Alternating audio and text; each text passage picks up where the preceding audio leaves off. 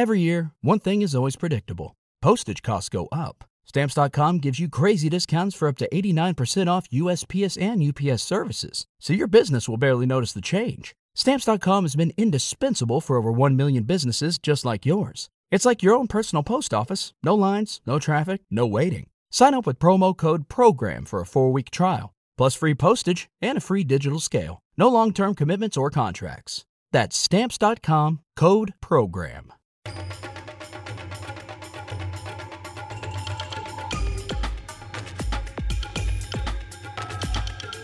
Welcome to On the Middle East, the podcast of the award-winning media service Al Monitor, where each week we talk with the decision makers and thought leaders who are making the news and shaping the trends in the Middle East. I'm Andrew Parasolidi, president of Al Monitor, and this week our guest is Dr. Abdulaziz Sager, chairman and founder of the Gulf Research Center. Dr. Sager specializes in international politics and regional security issues pertaining to the Gulf region. He has authored and edited numerous publications and has many articles in local and international newspapers related to Gulf affairs. He is also the editor of ARA, a monthly Arabic language magazine focused on the Gulf, and editor-in-chief as well of the Gulf Yearbook. Dr. Sager holds a PhD in politics and international relations from Lancaster University in the UK. Dr. Abdulaziz and I will be taking stock of the latest developments in the region, the flurry of diplomacy and meetings, the pause in the Iran nuclear talks, U.S. Secretary of State Antony Blinken's regional tour, the violence in Israel, the prospects for U.S.-Saudi relations, and more. My conversation with Dr. Abdulaziz Sager begins now.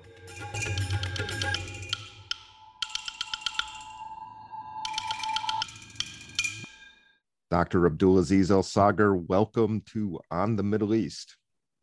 Thank you very much. Welcome, and I'm glad to be with you today. Glad to have you with us today. Abdulaziz, you and I were at the Doha Forum last week, and as there always is, there was a lot of diplomatic flurry around the forum.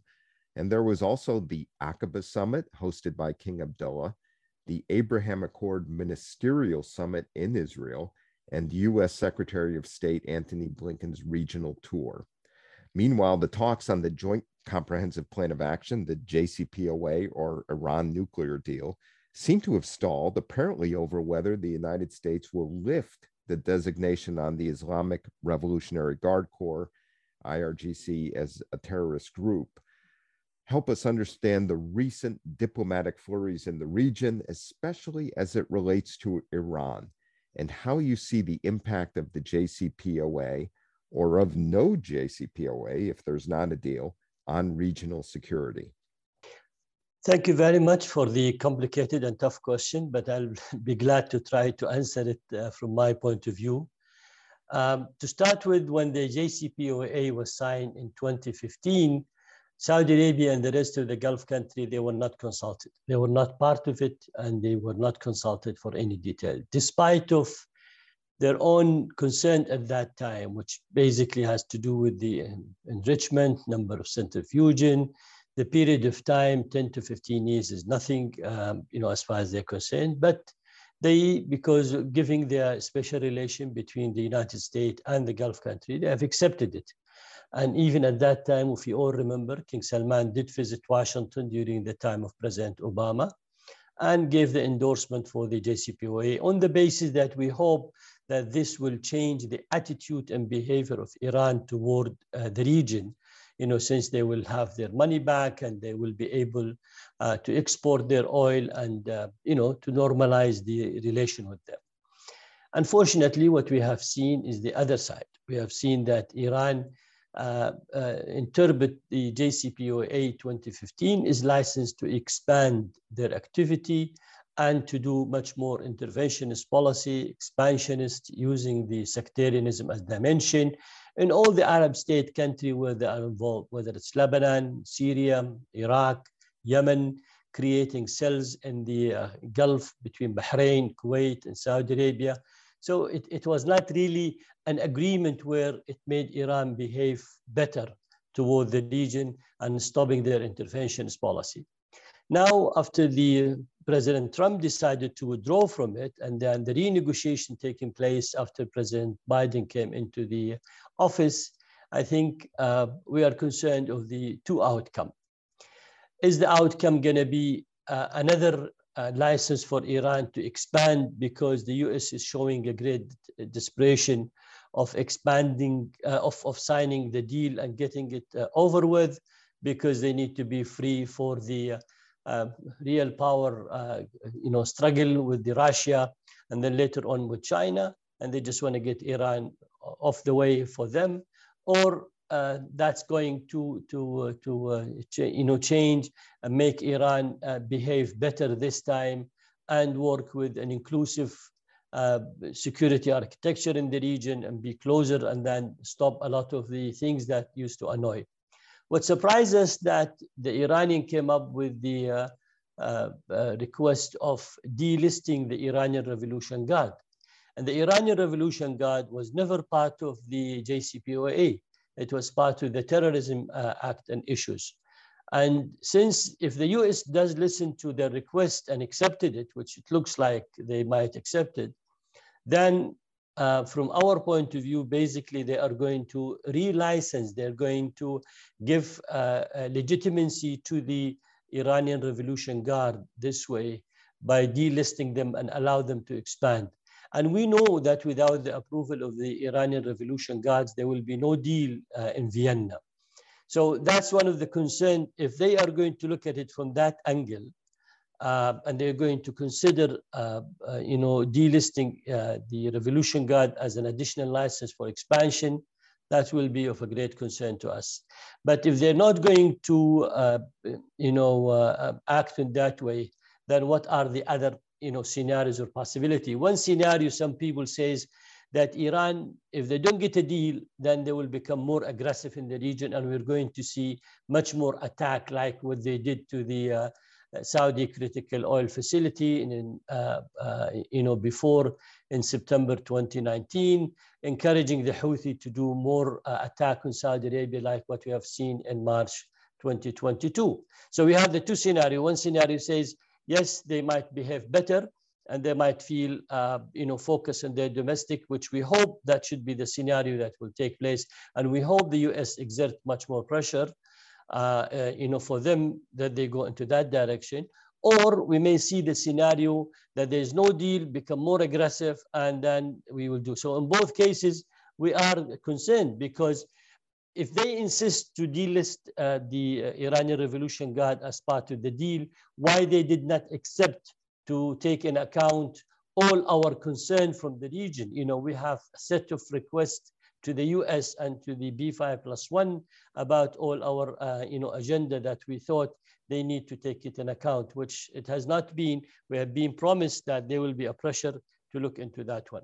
So, we are still waiting when the deal will be announced, whether by signing a deal or calling it off, and we will see what's the outcome out of that one. But in the end, I think if the US and the B5+1 did not realize that this was not an excellent deal, if it was an excellent deal, airtight, waterproof, as they call it, they would not have been able to go to 60% enrichment and to increase and change the type of centrifuge they are using, which has a bigger and larger capability than the the original one that they have accepted, the IR2 equipment there. What about the prospects for the Baghdad-mediated Iran-Saudi talks? And do you see any possibility for traction for peace talks in Yemen, especially if there is an Iran nuclear deal?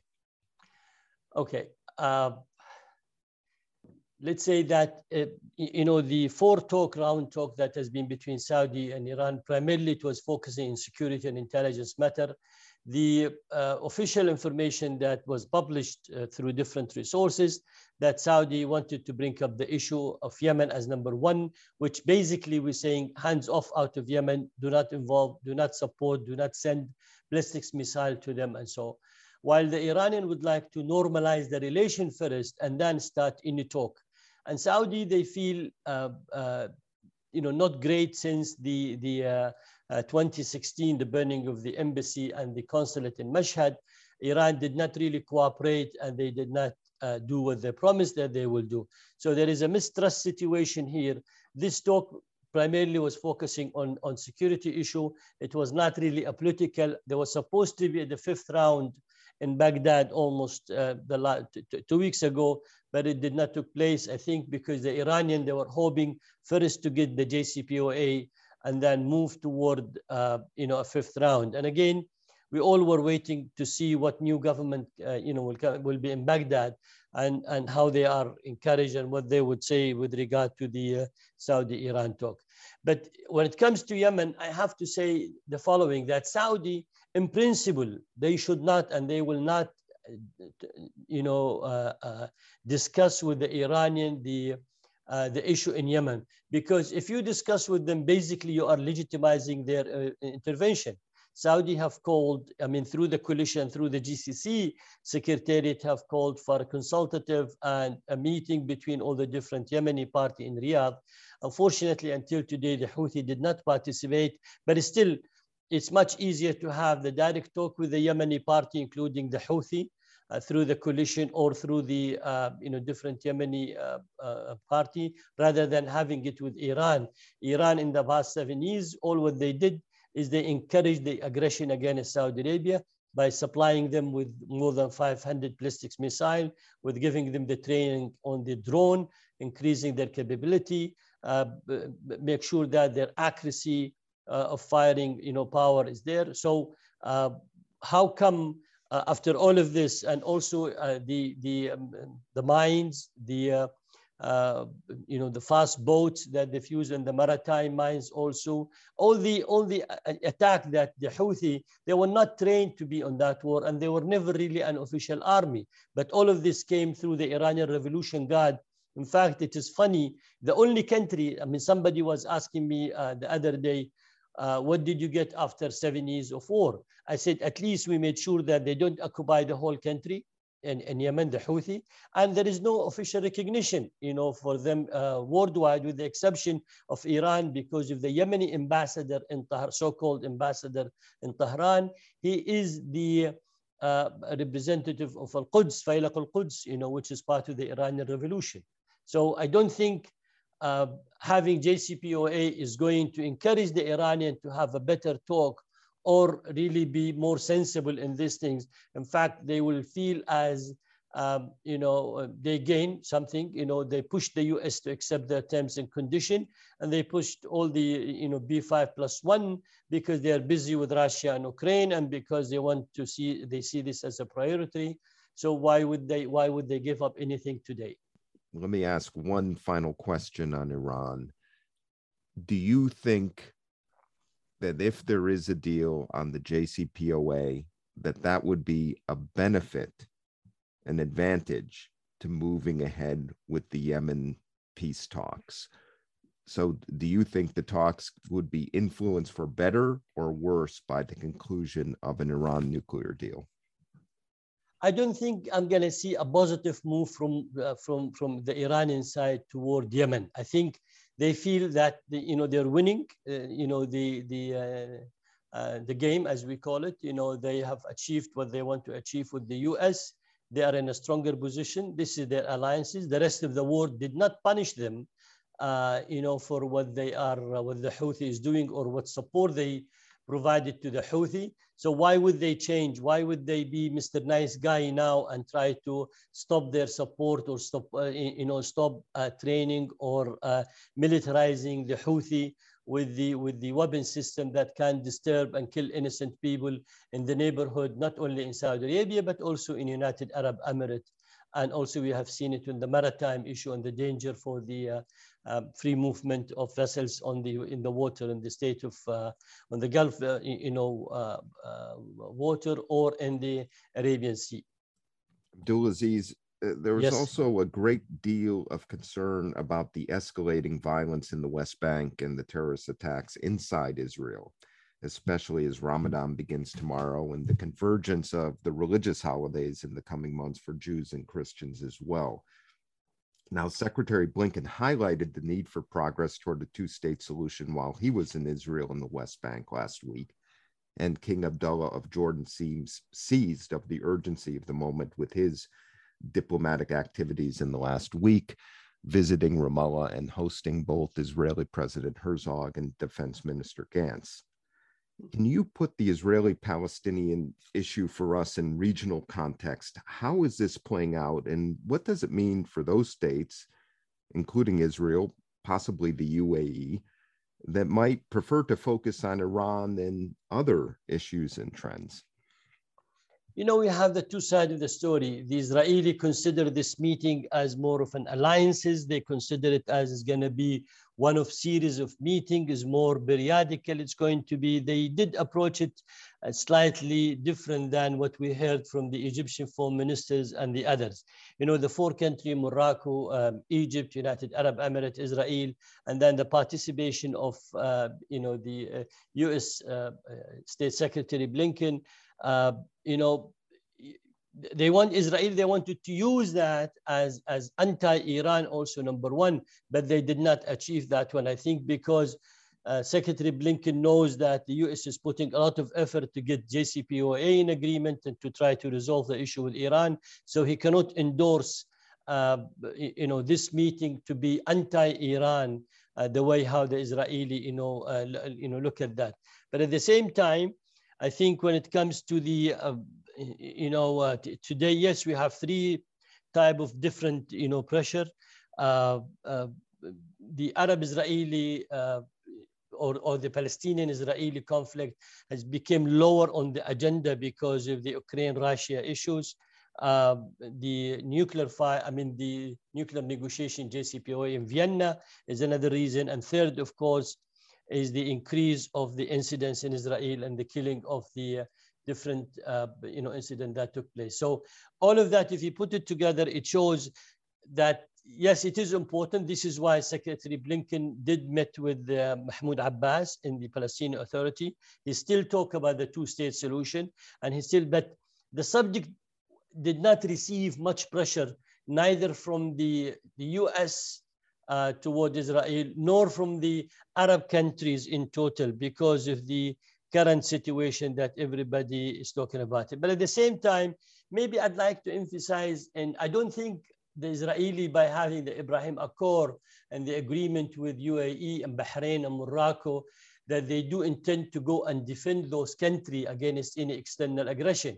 The Israeli, historically, they will go after the threat that really, being perceived by them, even in third territory, and try to attack it. And we have seen this on the Iraqi nuclear file.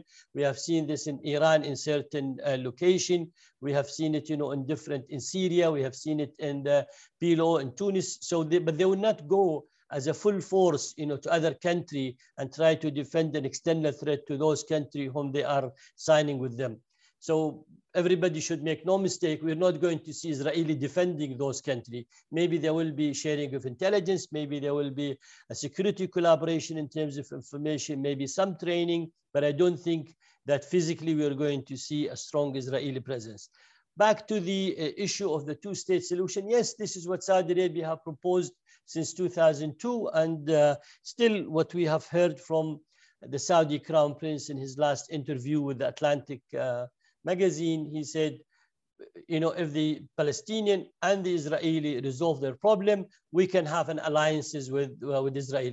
Here, we're not talking about alliances that traditional or conventional one. I think it can be political and strategic alliances, because defining the threat to the region, if they resolve the problem with the Palestinian, if they want to live in peace, and if they are part of the region and there is a threat to the region, then we can see a collaboration from both sides to stop external aggression against the region.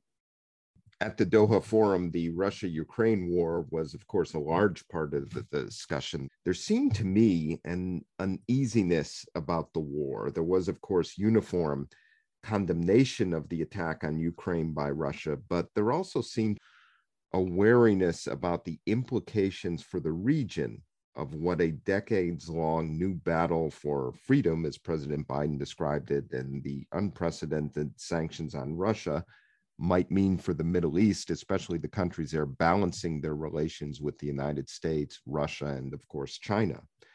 And in addition, the UN just this week said Yemen, Lebanon, and Egypt faced a food catastrophe because of the war, given the disruption of wheat and other imports. How do you see the Russia-Ukraine war playing out in the region, including how states are assessing what comes next in terms of U.S. diplomacy and what it means for the states themselves?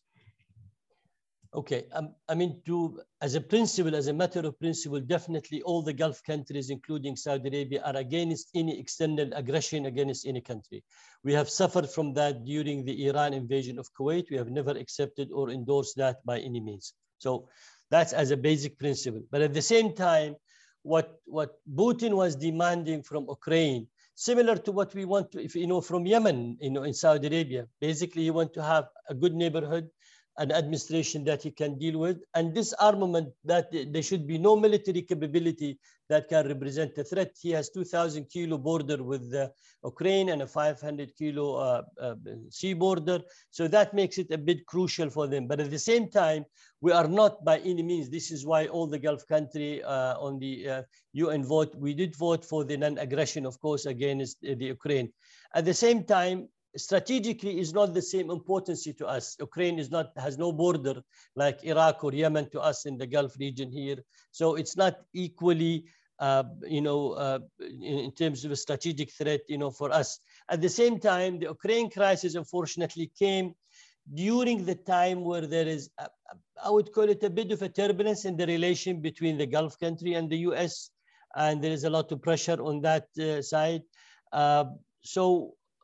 Meanwhile, the Gulf countries are trying to show some sort of resistance, a little bit. I would call it, a little resistant against the U.S. pressure that traditionally they would have accepted many of the U.S. Wish list and go for it. But at the same time, now I think we are start seeing, not willing to be out of the OPEC plus or not to destroy that one. They called everybody to. They don't want to condemn officially Russia, at the same time, they still believe, having, a single, or let's say, hegemony worldwide might be not the most ideal situation. They have anticipated that we are going back to the Cold War era, but they were all hoping that even if we go back to a Cold War era, that they should be both at least dealing on the same level between the old Soviet Union and the United States on the 86, 87, that sort of level of relation that exists, but not the way that we have seen it, at this stage. But, meanwhile, we understand the pressure that, is going to be on the commodity prices, as we have seen the skyrocketing on the prices. But it's still, that thing, we have seen it at a different period of time. I'm sure countries will help each other in this part of the world to offer, come the difficulties also on the commodity prices. But let me set the stage correct here. We understand our relation with the United States is the most important relation. And we understand that aggression is not acceptable. But at the same time, we wish to see a much more constructive engagement by the European and the US in supporting the Russian and the Ukrainian to come into a better political dialogue and a better political, decision. So instead of continuing the current situation that leads only to a difficult economic situation, lead to more difficult. At the same time, the Gulf countries, by the way, they did look at to the three-country position. How did they maintain their neutrality? China, India, Turkey. So they're not the only one trying to maintain semi-neutral position, I would call it. And although we understand that if the situation continue and go further, maybe the neutral position not an option to exercise, in my opinion, because then we're going to see, alliances, and we're going to see the whole situation. But again, we hope to see that crisis, overcome and, not the same impact. Abdulaziz, last question. I would like to ask you about developments in U.S.-Saudi relations. Karen House has a piece today in the Wall Street Journal, and she writes that it's time for Washington and Riyadh to put aside grievances and bury the hatchet. How do you see the trends in U.S.-Saudi bilateral ties, and can they get better in the coming months and years, especially given the challenges in the international and regional environment? Okay. In my personal opinion, what we are seeing today, the President Biden administration approach to the Saudi-US relation, it's a continuation of what have President Obama started. And also, by the way, it did continue during President Trump time. So, I still consider it's not an administration policy, it's a state policy, which we are very concerned to see consistency there between Obama, Trump, and Biden. Biden maybe have used a different approach than Trump. Trump made us paid heavily and sign a lot of contract, but in reality, the two pillars on the relation, which is very important, which is guarantee and defending, we see that the guarantee, they talk about it, but implementation is quite weak. And we see on the defensive side, we need the two. We need somebody to defend in case if we are subjected to an external aggression or intervention or attack. And also we need to be equipped with the proper equipment in terms of the defensive equipment that we're going to need to defend ourselves. If these two are not available, then basically you're pushing the region and Saudi Arabia in particular to look at alternative. Now, I would still say alternative is not easy because, Russia is a producer of a raw material. Like us, they have oil, gas, mineral, and our military is more of a Western military doctrine rather than the Eastern. So we are not trained or equipped, for that one, and we don't consider that as an alternative.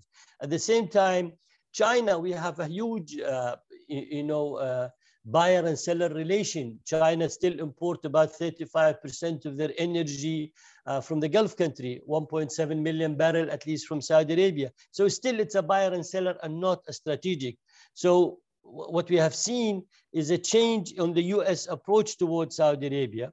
At the same time, there is a Saudi resistance against that one. And the Saudi resistance, they have to express themselves. They no longer keep quiet and tolerate what as it used to be before. I think we start seeing here in the new young leadership in Saudi Arabia and quite a clear answer saying, no, we're not going to leave OPEC Plus.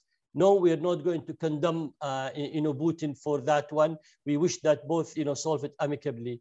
No, we're not going to do everything you want us to do there. So again, those are clear messages, but it's a pity to see a relation that the various vessels left the Saudi port in 1939 that today goes through this turbulence, I would call it, because I still consider Saudi-US relation is a very strategic and very important, and we all have to work in resolving whatever problem that occurs in that one. And also you see Saudi moving toward China a little bit and trying this, all are clear signaling that we're no longer adopting an old policy that we used to say, okay, we'll stay quiet, we'll adopt it, we will take it. And don't forget, twice we did listen to the US in increasing our oil production in the 80s to weaken the Soviet Union presence in Afghanistan. And second time when Russia in 1998, when they were going to collapse and we were requested to decrease our oil production by more than 2 million barrels, we did it for the sake of the US and to help on their policy toward Russia.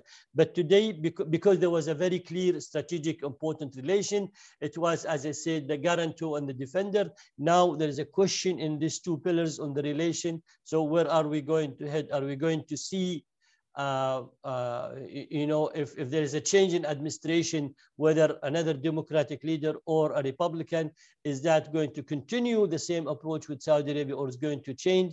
We have a lot of sensible people in the US that they know the region, they know Saudi Arabia, they know how important the relation between the two. They can bring a lot of sense to the table to agree, and then we can always apply school of new realism, make sure that we are all pragmatic on the relation and resolve the issue and go about it. Now, the difficult situation to see if the crisis in Ukraine continue and there's a shortage in oil supply, either by the Russian decided not to export or by the American and the European embargo the Russian energy. Who's going to fill that gap? What is going to happen? How the Saudi position and the rest of the Gulf country, that, is a changing on the game. We might see that one. Abdulaziz, thank you for your time today. I enjoyed and learned from this conversation very much, as I always do when talking with you. And it was great to see you in Doha. Thank you very much. Same thing. It was great to see you in Doha. And thank you for the invitation today. And we'll stay in touch. And Ramadan Kareem to you and Ramadan your family Kareem. and all friends in the kingdom. Thank you. We will return after this break.